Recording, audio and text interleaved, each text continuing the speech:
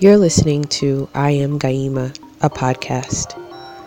My journey thus far has been pretty amazing. My post-corporate American life involves entrepreneurship, traveling through Africa, and sharing real moments with amazing creatives throughout the world.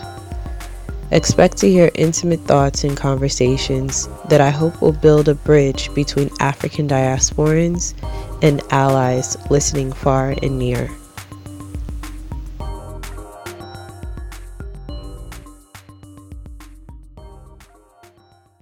I introduce you to people as you're famous.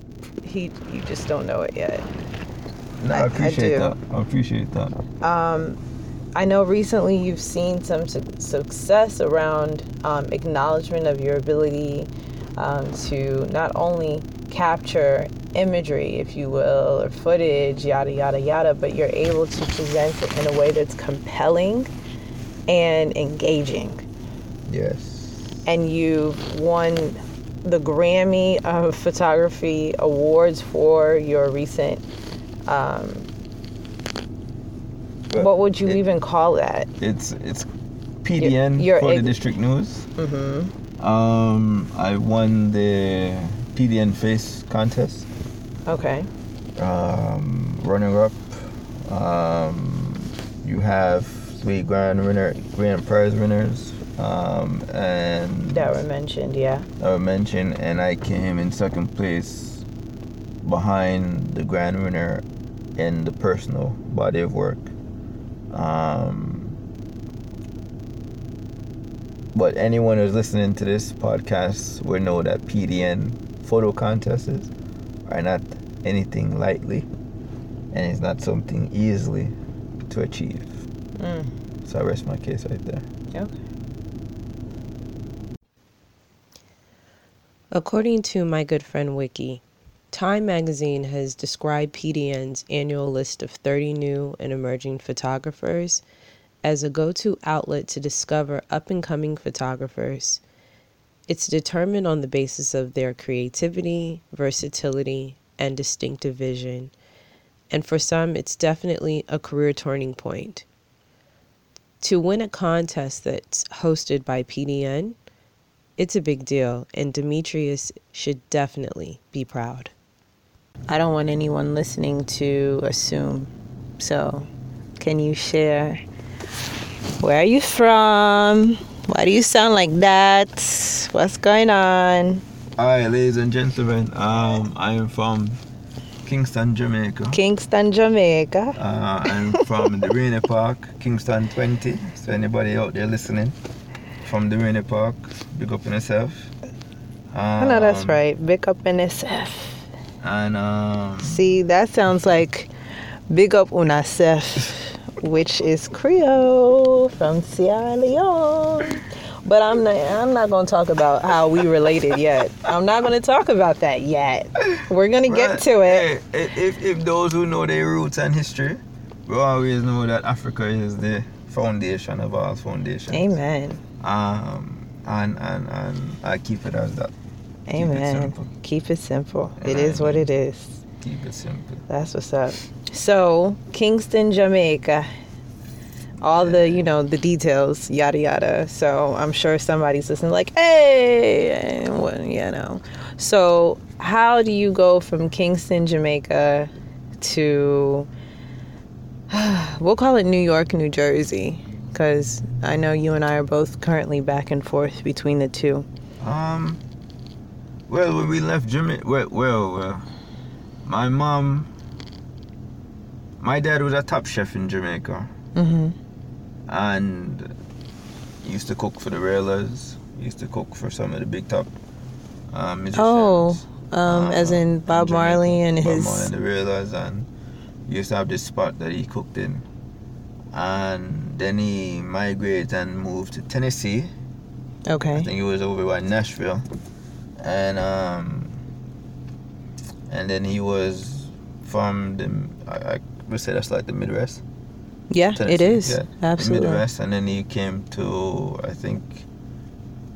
I want to say Florida, but I think he went straight to Jersey and New York and worked. But I was being raised by my auntie in Jamaica, because we were. I was the only child that was born in town, while the rest of my family members are born in country. So I used to live in a place called Harborview. I don't know really much about Harborview, but then we moved from Harborview, go to Delaney Park. And I was living with my auntie. My auntie was homeschooling me. And from there, my mom sent for me. And ended up coming to the States. And I would come to the States and visit here and there throughout the years. So and you would you lived there and you would come here like for a summer vacation. And then sooner or later I got the permanent kick to come here. But I left Jamaica, lived in Miami. My brother lived in Miami, stayed with him, and then boom, to Jersey. Wow. So you were in Miami and you left goodness I for... had no choice because, your parents, with your mom. Oh, yeah. I was still underage. I wasn't above 18 or anything yet, so... Okay, that makes sense. Wherever the moms call you to go, you go. Facts. Absolutely.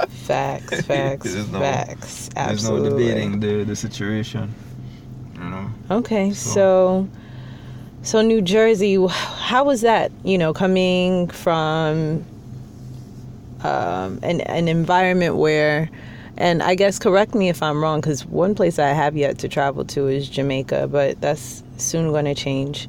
But I guess when I think of Jamaica, I think of blackness. I know that it's diverse because I think I had personally I assumed that everybody in Jamaica was chocolate or no more than light complected and had locks. We're all Rastafarians, if you will, and listen to reggae all day or just dance hall. And that's about it. And I know I had met a young lady a few years back when I was actually traveling. I was in Atlanta. And she was like, I'm Jamaican, and da-da-da. And I looked at her shocked because she was so light complected that I thought she was just, I thought she was Puerto Rican. My idea of, I guess, the typical Puerto Rican. Very light complected, long curly hair. That's what we call coolies. What's coolies? Yeah, we call... what does that mean? So coolies are pretty much white people. Or if you're super light skin that you can penetrate to be white. So passing. We will call it coolies. Okay. Like the Spanish call white people gringos. Gringos? Yeah. Okay. You know what I mean? Alright. Believe it or not, my father's side of people, very light skinned people. I mean, I believe it. Very light skinned people. Okay. I heard our last name originates from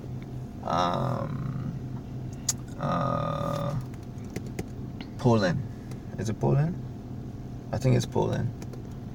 Okay. The last name is Philip. It's Philip, yeah. And there was a lot of mix going on with the Polish, and so we have a lot of light skin. Light. Like even some of them, they look so light that it's almost like somebody sprayed them with yellow from the whiteness to create some type of pigmentation. Wow.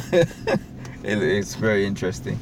So within your own family dynamic, the spectrum ranges from, light skinned, could be mistaken for white skin. Yeah, on my father's side. Down to chocolate. Yeah, on my father's side. On my mom's side, dark richness. We're just dark and rich. Okay. What was colorism like? Well, colorism, And did that, and I guess to come back to my original question, did that follow here, or was that something experienced here? To be honest, I don't know what colorism was until probably a few years ago.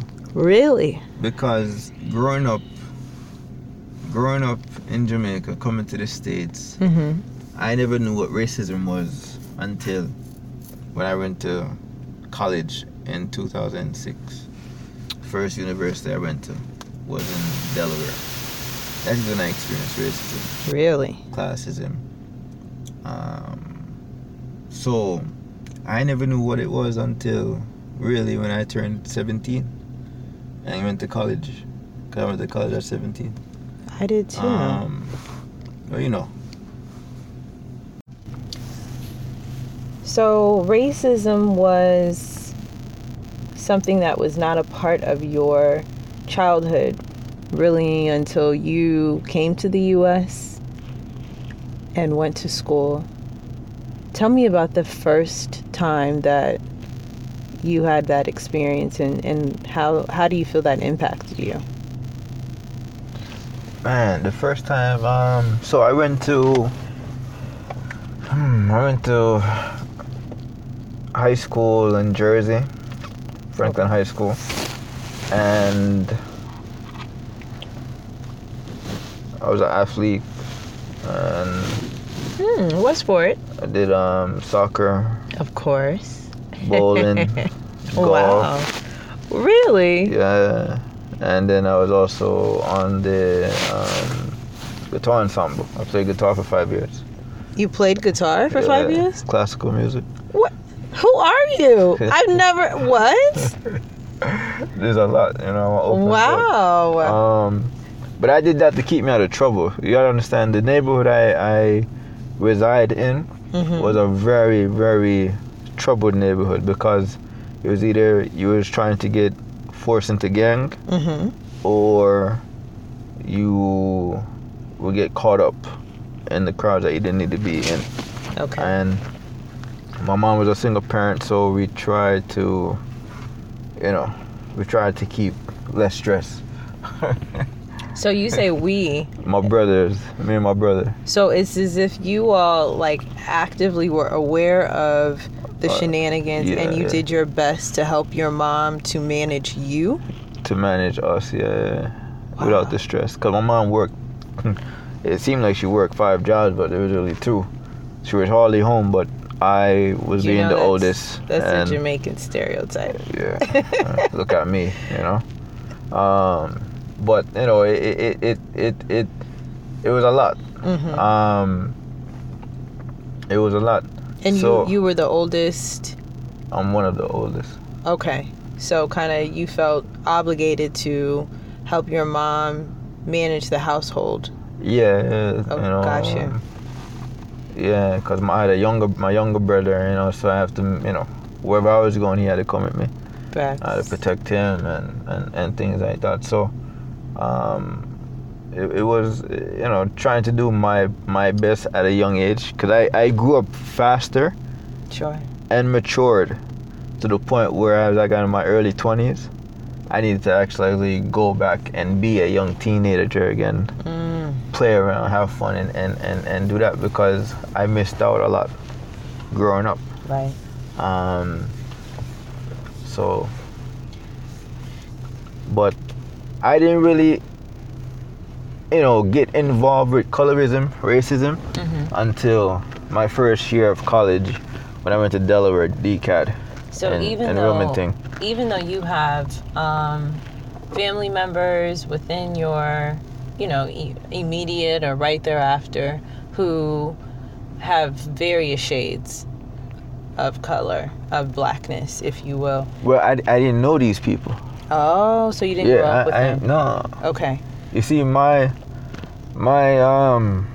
father was a very interesting person. I didn't really grow up with my father, and when it came time to understand my family on my father's side, it was like taking a brick and rubbing it against another brick and expecting that you know, the brick is going to provide some form of nurture, and it was nothing like that. I had a sister that lived in Queens her entire life and never knew that she lived in Queens, and her picture was always hanging on the mantle. in the house. Really? And he would never talk about it. My mom was the one who told me that she was my sister. Wow. Yeah, beautiful, young-looking, light-skinned girl. And I was trying to figure out, who is this girl? That's her, you know, beautiful picture frame. She had her high school gown on and all this stuff, but never talked about the girl. You know what I mean? So we all have different fathers, different mothers, same father. We all have different fathers, same mother. My family is very huge on my mom's side and my father's side. Okay. But on my father's side of people, they're a lot more light-skinned. But I didn't know these people. Gotcha. Okay. You might hear the name, but I don't know these people. Okay. I didn't meet these people till after his death. Is when I met these people and put a face with the name. Wow. So I couldn't really, associate myself with colorism and racism, or what was the contrast between having a lot of light-skinned friends or white friends. Mm-hmm. I didn't experience that until college. Interesting. So experiencing that, not having that as something that's in your back pocket is a ridiculous experience until college. What was the first time like?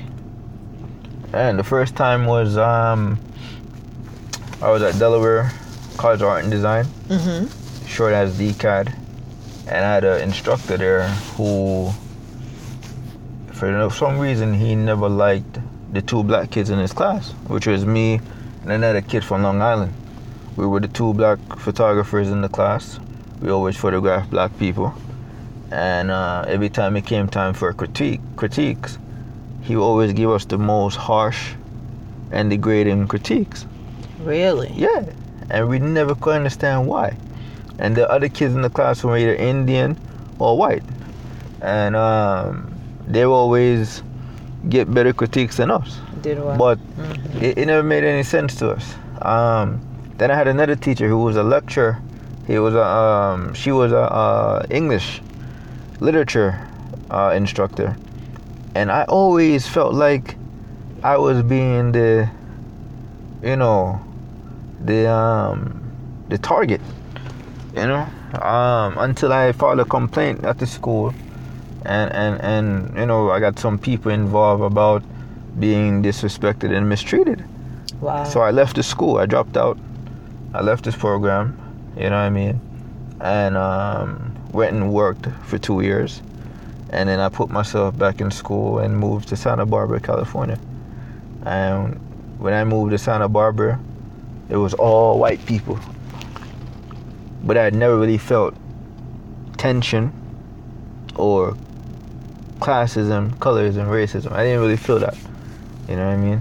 I knew that, I was different. I was the black one among other whites, but they did not overtly. They didn't really mistreat me or disrespect me like I did in Delaware. Wow. And of course they are older, probably. Well, some of these kids were my age. Okay. Some of them were coming from most of the majority of the kids were coming from wealthy families, because the school in Santa Barbara was one of the top 5 schools in the country. Okay. So you went there, you either had money, partial scholarship, or your work was just damn good that you got a shot. And then once I got above certain classes, I had to prove myself. And that's when I started to realize that, okay, I'm in a class of my own self. Yeah. And then I do have people who don't look at me because I'm black, or don't see me as a threat. You know what I mean? But then you have others who look at me and they look at me to degrade me or to see if they can break me. It's interesting. And that was like my second year. You know what I mean? And that's when relationships with classmates became very, very fragile. Very fragile. Even with a job position, I got offered a job. I knew more information about the job than the managers. However, because I'm from Jamaica, I have an accent, I move a certain way, and I talk a certain way. I would never get that, get evaluated up to, a supervisor position. They would always give it to another white person. Because the white person, if you told them how to speak, or if you told them how to, basically if you give them a command, they can follow the command. Me, it never really worked that way. I would always saw as the rebellion, the unique individual. So with that mindset, do you think that's one of the reasons why you do so well in the space of photography? Yeah. You create your own. I just do me. Yeah. Because when you try to force things upon me, it never work. Amen. I've witnessed it, gone through it, to the point where it's like, you know what? So how did you get into photography? Oh man. How did this come about? So photography, believe it, found me. It goes back again to Jamaica. Okay. Harbor View. My mom told me I saw a shooting star, and whatever it is that I saw. Now she's saying she thinks it's a shooting star. I don't remember anything of this sort, but I was staring up at the sky for a good 10 plus minutes, and from there I was told that I got my first disposable camera. For you new people out there who don't know what a disposable camera is, it's a one-time use camera. Gosh. Oh my gosh, because well, technically it is, you can use it multiple times, but once you capture the images on there, like you take them into your local CVS or Walgreens or Rite Aid, and you have to hand over the full camera because the film is inside 35 millimeter film, and that's it. You're going to get those photos back, but you're not getting the camera back because it is disposable. That's it. The fact that people there's a whole life of individuals that may be listening that do not know what that is. Isn't that crazy? And you talking about I was like age 3, 4. I recently found getting a disposable camera. I recently found one from, I don't know, I'm sure it was in college, but I have not developed it.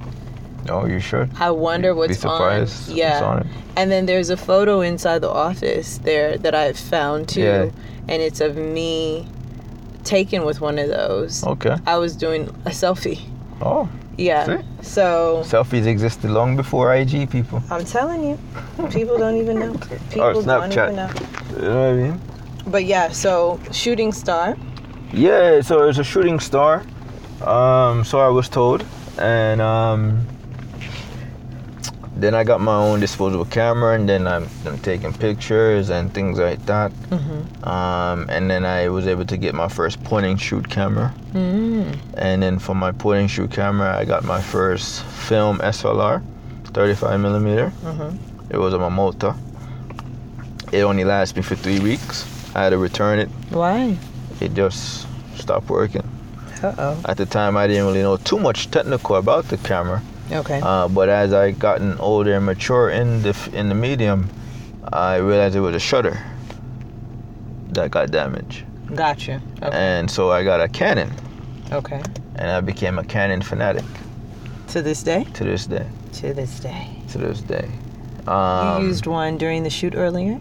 Yes, I was shooting with the 70.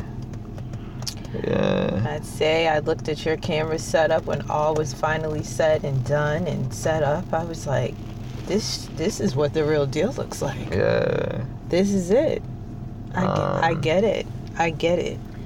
You know? So that's so basically that was kind of like it was a moment, if you will. Yeah, it was a moment. And it wasn't just even you know, your mom.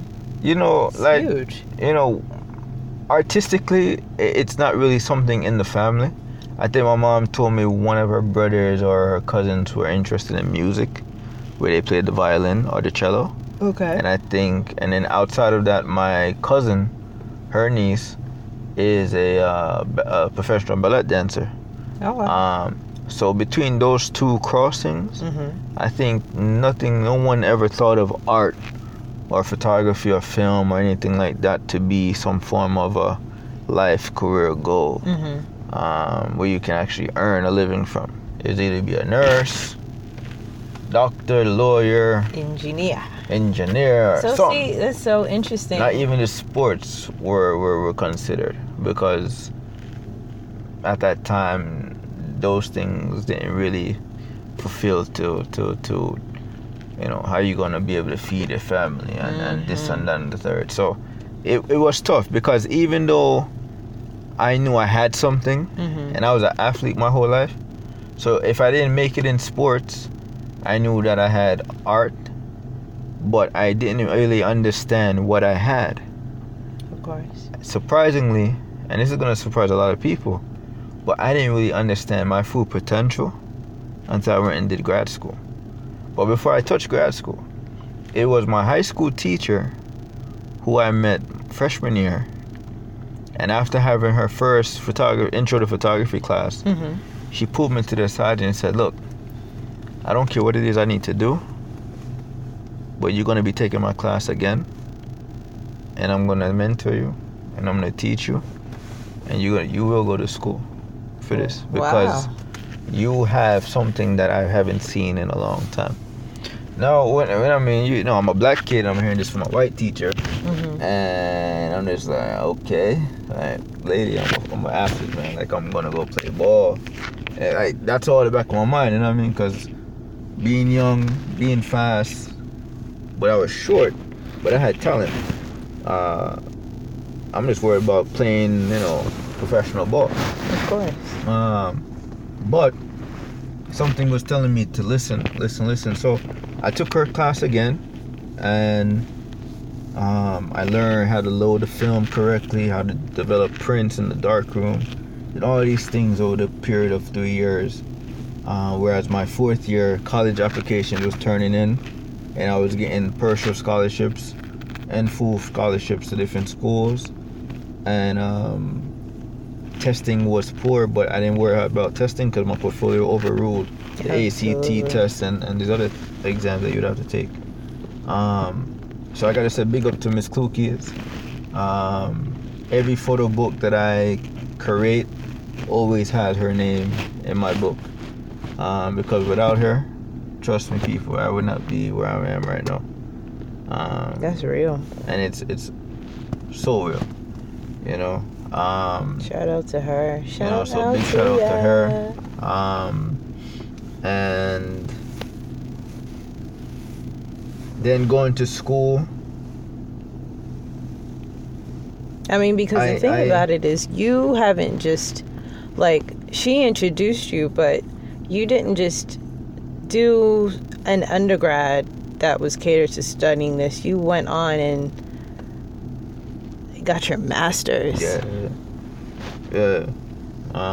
What do you think is the underlying motivator to push you to go into that direction when people are seeing countless times where photographers are just in the right place at the right time, and they get picked up, and they, so on and so forth, and you're like, bruh, really? How do you decide, I'm not just going to do this just because I love it, but I'm going to be a master at it? It's the love and appreciation of the medium. It's knowing that there's something more and greater out there than just picking up a camera, a digital camera to say, and just clicking that shutter and using up all the memory cards you can fill and hoping that you got a shot. It's more about the connection. I've learned in the sense, through art school and psychology, and I have to emphasize on psychology, that to be great at what you do, You have to be able to have a conversation with people. You have to be able to treat people like people. Treat them with respect and be engaged into what they like. You know, no brag about yourself to them, because they could care two kick about you. They want to know if you have some form of sympathy towards them. Once you understand that dialogue, it's not about just picking up some iPhone or picking up a digital camera and just start. It's more to this. It's more to the equation. And for me, what it was is that I was able to captivate someone's soul, someone's integrity, someone's personality, someone's face, someone's body language, attitude. Those were, you know, those are the selling the points. ignition to the fire. So what would you say? How would you talk, influence, etc., without seeming, super old and condescending, possibly, or I know it all? What would you tell that creative that's coming up and, really wants an opportunity and doesn't know where to start? Man, you better do like we all have done. Some self-resilience and go and be somebody's, Second hand, I guess that would be the word. Second set of hands, if you will. Go clean the toilet bowl. And go wash those plates and go run and get coffee. Be their dog. When they say go, you go. We all go through it. What's the value in that? Because you learn how to be disciplined. You learn how to be appreciative. You learn how to, be a part of something. But nobody knows who you are. Wow, that's key. You know what I mean? Most people don't know how to do that. But you're a part of something big. You know what I mean? I don't think they're gonna hear me. I'm gonna repeat it. It's being a part of something, but nobody knows that you exist. And I'm gonna tell you what that means. Please tell the people. What that means is that you serve a value purpose on any studio. Right? Yeah, you might clean that toilet bowl for 1 week, but guess what? Every time they go in that bathroom, it's clean. You might take out the trash. Every time they go to put something in the trash don't smell. Be proud of that you was doing that. Because if you put the time and effort to make a bathroom spotless, or to not have trash laid around, people see that, oh, he's paying attention. When you get ready to elevate from being a toilet bowl washer or a trash worker, and you start to become, okay, now you're going to be the 5th assistant or the 6th assistant on set, but you're not getting no money still, but you pay attention, you might replace the 4th assistant and the 3rd assistant. That had happened plenty of times where persons who are assistants who start off from the very low part of the very low pool and become second assistants because what? They pay attention to the details. Now you might think this cleaning, is nothing, but it's a big deal. People are watching you. So if you can do something that downgrading and make it appreciative, when your time comes to become an assistant, first or second, and people see you work hard, it's all about work ethic. You can do work. If you take pride in what you're doing, when they hire you to do a job to assist, we know that you're going to take pride in that. You're not going to complain. You're not going to sit on your phone. You're not going to be distracted. You're going to be all ears in and eyes on the prize. And that's the biggest thing I've learned.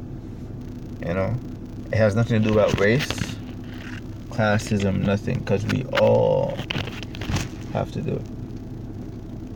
The only ones that probably don't do it now are those who are born to some of the greatest artists out there, and they don't start at the bottom because mommy or daddy's name have a hefty toll.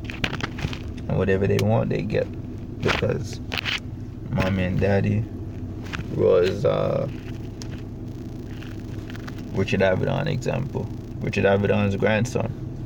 I met him before in New York City, Ghost Studios, a couple weeks ago. The guy is worshipped like he is some god, but he's just a regular man who has the last name Avedon. Facts. You know? So, what would you say to encourage somebody who, for example, is really just drawn to their camera, but they haven't picked it up because they can't see and feel how that's going to look for them, and making that more than just possibly like a side hustle, but truly something career based. How does somebody get to that point? Especially that somebody who is young, black, male, and this is a very, very, very, racist society.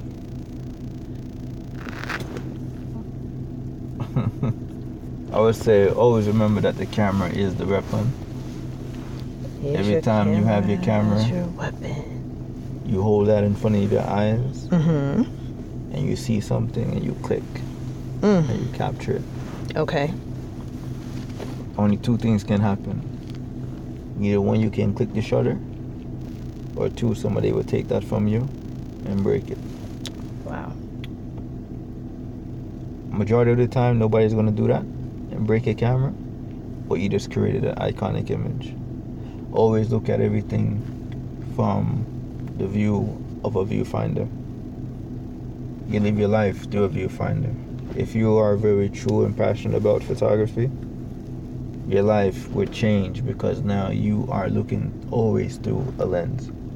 You're always looking through the viewfinder, through the lens, to see how you're going to compose that next shot. You live and breathe this thing. Gotcha. You live and breathe this thing.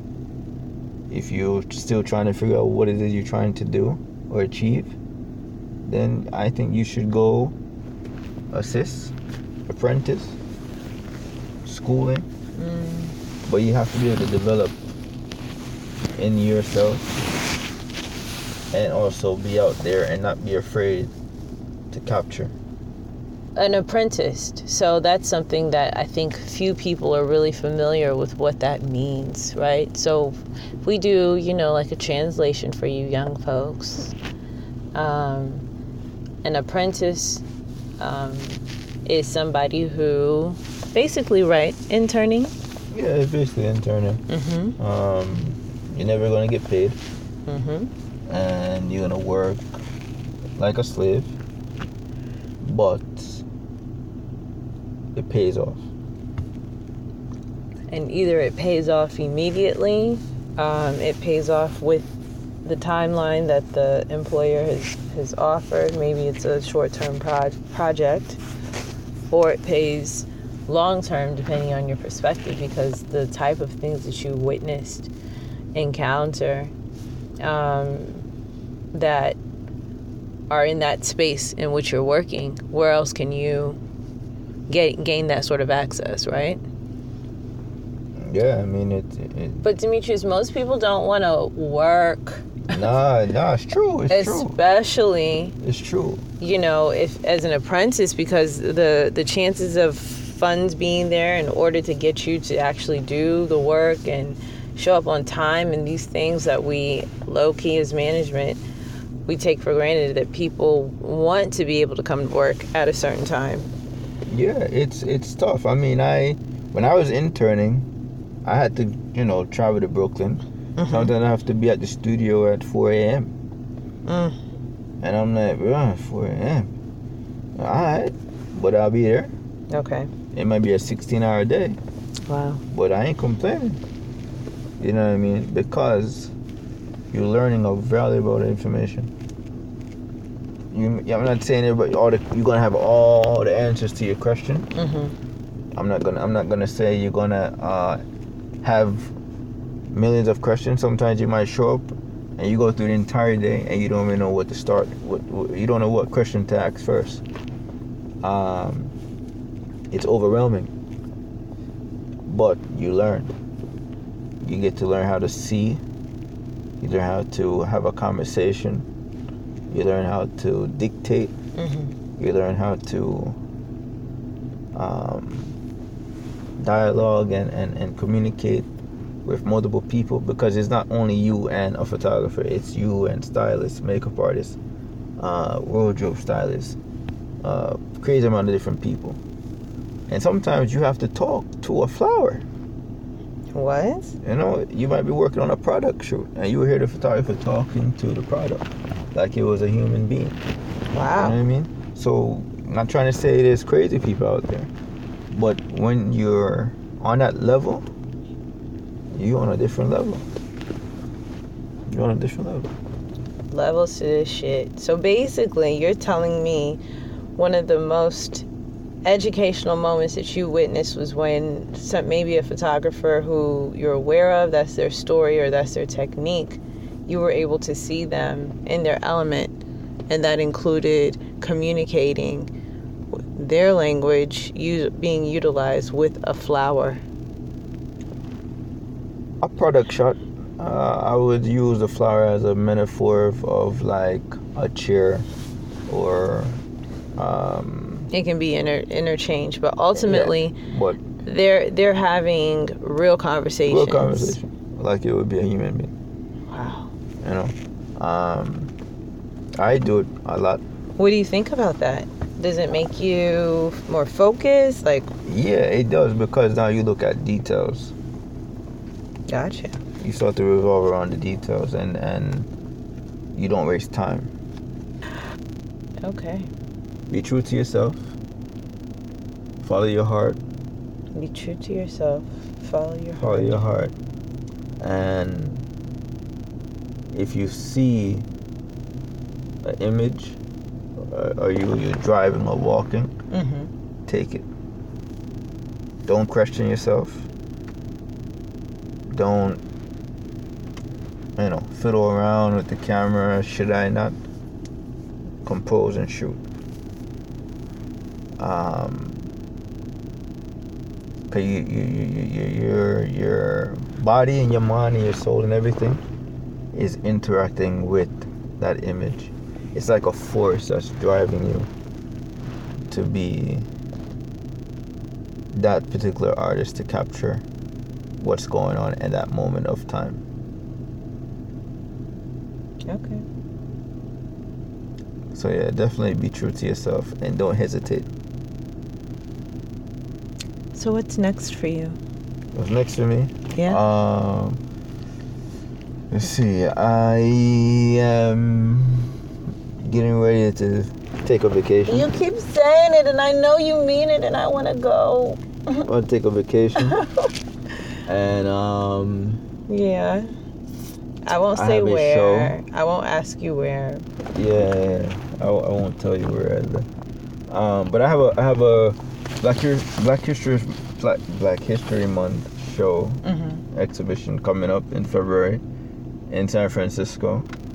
I will be one among other artists that will be showing a series of different pieces from different bodies of work. Okay. That representing our Black brothers and sisters. I also will be working on a book. Ooh. A fine art book. Okay. So you guys are getting a little sneak peek of what's to come next year. And I'll be getting ready to locate myself in LA. So La Land. There's a lot going on for 2019. Mm-hmm. And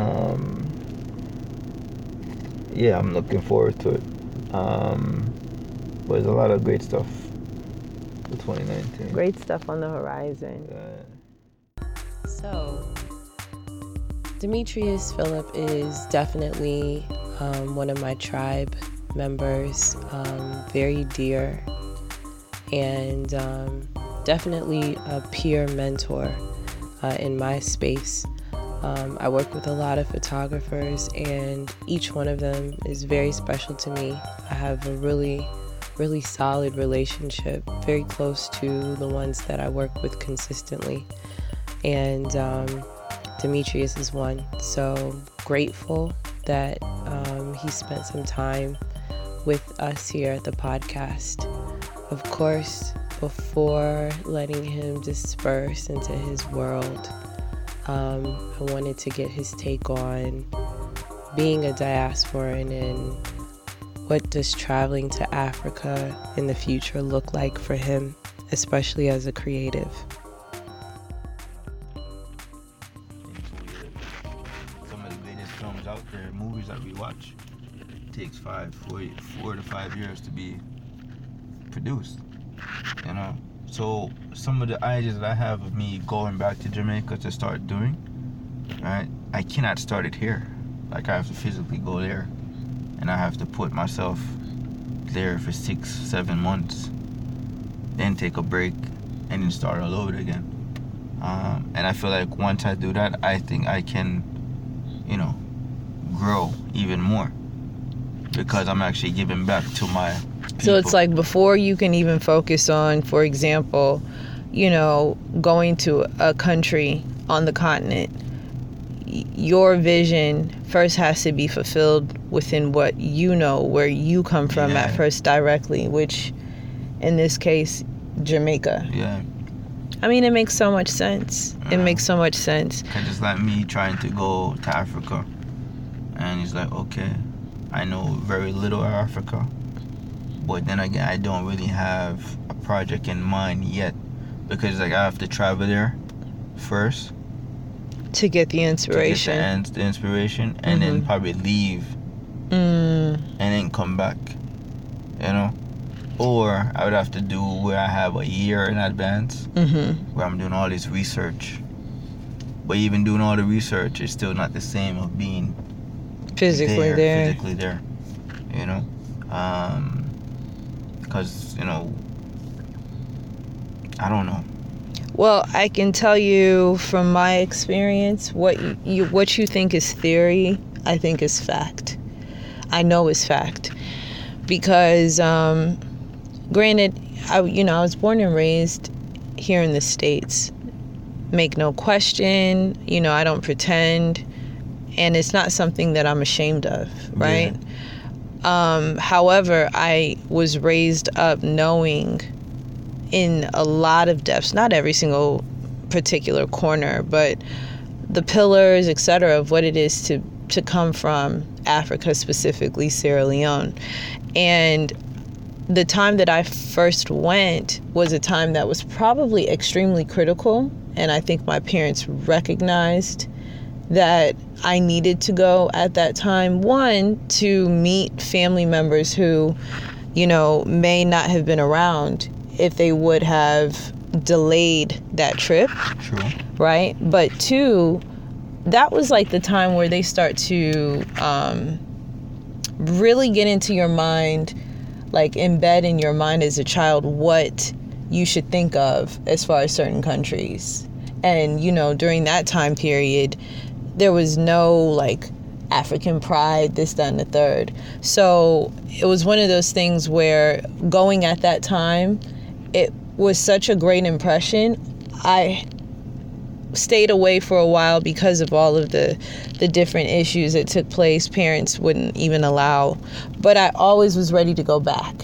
Okay. Right. And so once I finally was able to go back, which was, you know, last year / this year, then it was a matter of putting together the idea of what am I gonna do once I'm out there? What am I gonna see? And what I thought versus reality was so different at first, and I was thrown.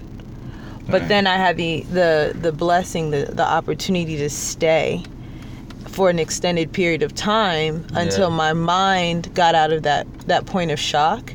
And then it was like, okay, what can I do here? Because now my life is different. I'm in a position where I can affect society in a way. True. You know, even from my own small little corner, like I can do something. True. And like how you're saying, you can take your art and capture these moments, these people, these stories you can tell in a way in which it's so authentic because maybe they're being told, but not from the perspective of someone who is from that land. Yeah. You know? It's all about, you know, for me, it's, you know, just paying some form of respect to where I'm from, giving back. You know, the arts is a very big deal in Jamaica. I think now it's becoming more appreciated and tolerated. Right. Before it was like, I draw, but I'm scared to talk about I draw. You know? Do you know that I just had that conversation this evening with our intern here? Yeah, but it's the same where me. Like, I was an artist, but I could not come out and say I was an artist because I wasn't fully capable of saying that. You know what I mean? I was always photographing landscapes and abstract things, but I would never show my mom. See, it's one of those things where when people are like, oh, I don't know, Africa seems so far, and there's so, I don't know, you know, and I meet people from the Caribbean, and I see, especially post this trip, I see Africa in so many people's faces. Yeah. And when I say Africa, I don't mean the country. Traveling through 8 different countries and, you know, north, south, east, west, and seeing the different faces, the different features, the different, you know, mannerisms, understanding through conversations, you know, the cultures and some of the just general practices and what's similar and what's different and yada, yada, yada. I see it in people from the Caribbean so clearly, like never before. I see how similar, if not like the same, we really are. Yeah. Yeah.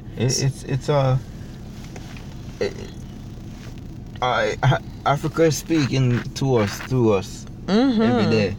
It's like I'm a big person when it comes down to the details. If you can see the details and understand what you're seeing, Africa then you'll is be okay. Speaking to us through us. You know, but until we are able to really fully comprehend what is being spoken to us, we will continue to be blind, because it's like growing a tree without roots. How do you expect the tree to grow? How do you expect the tree to grow? You know. Or it's you know, it's it's crazy. You know, I always say, I mean, you cannot expect to move forward without history. How can you? How can you? You can't. You can't. I mean, you can, but you typically will end up failing. You're gonna end back to square one. Yeah. You know? So my thing is that, yeah, we're from Africa. We originate from Africa. But yet, yeah, I was raised and born in Jamaica. I have to pay some form of respect and homage to my country. And then I can go and do the same to Africa. Because Africa is the root. Jamaica is just a tree, you know. You know what I mean? Africa is the root, you know. And Jamaica is just a tree. Or the flower, or however you want to call it. Because without Africa, there's no United States. There's no Iran, there's no Iraq, there's no Mexico, there's nothing. I don't think people will understand that concept. You know? So, at the end of the day, I disagree so much. All I can do is deep sigh. All I can do is deep sigh. you understand? Because it's the truth. Oh my gosh. It's just the thing, you know, Oh, I it's don't the know what else to truth. say. You know what I mean? Amen. I don't know what else to say. Because the truth, I look at that. I look at some of my friends from Jamaica, or even just regular Jamaicans that you will meet in Brooklyn and Queens and the Bronx, especially the Bronx. Oh yeah. And you look at these guys like, yo, you can't see Africa in these guys hard, man, deep. But they open up their mouth and you hear the accent.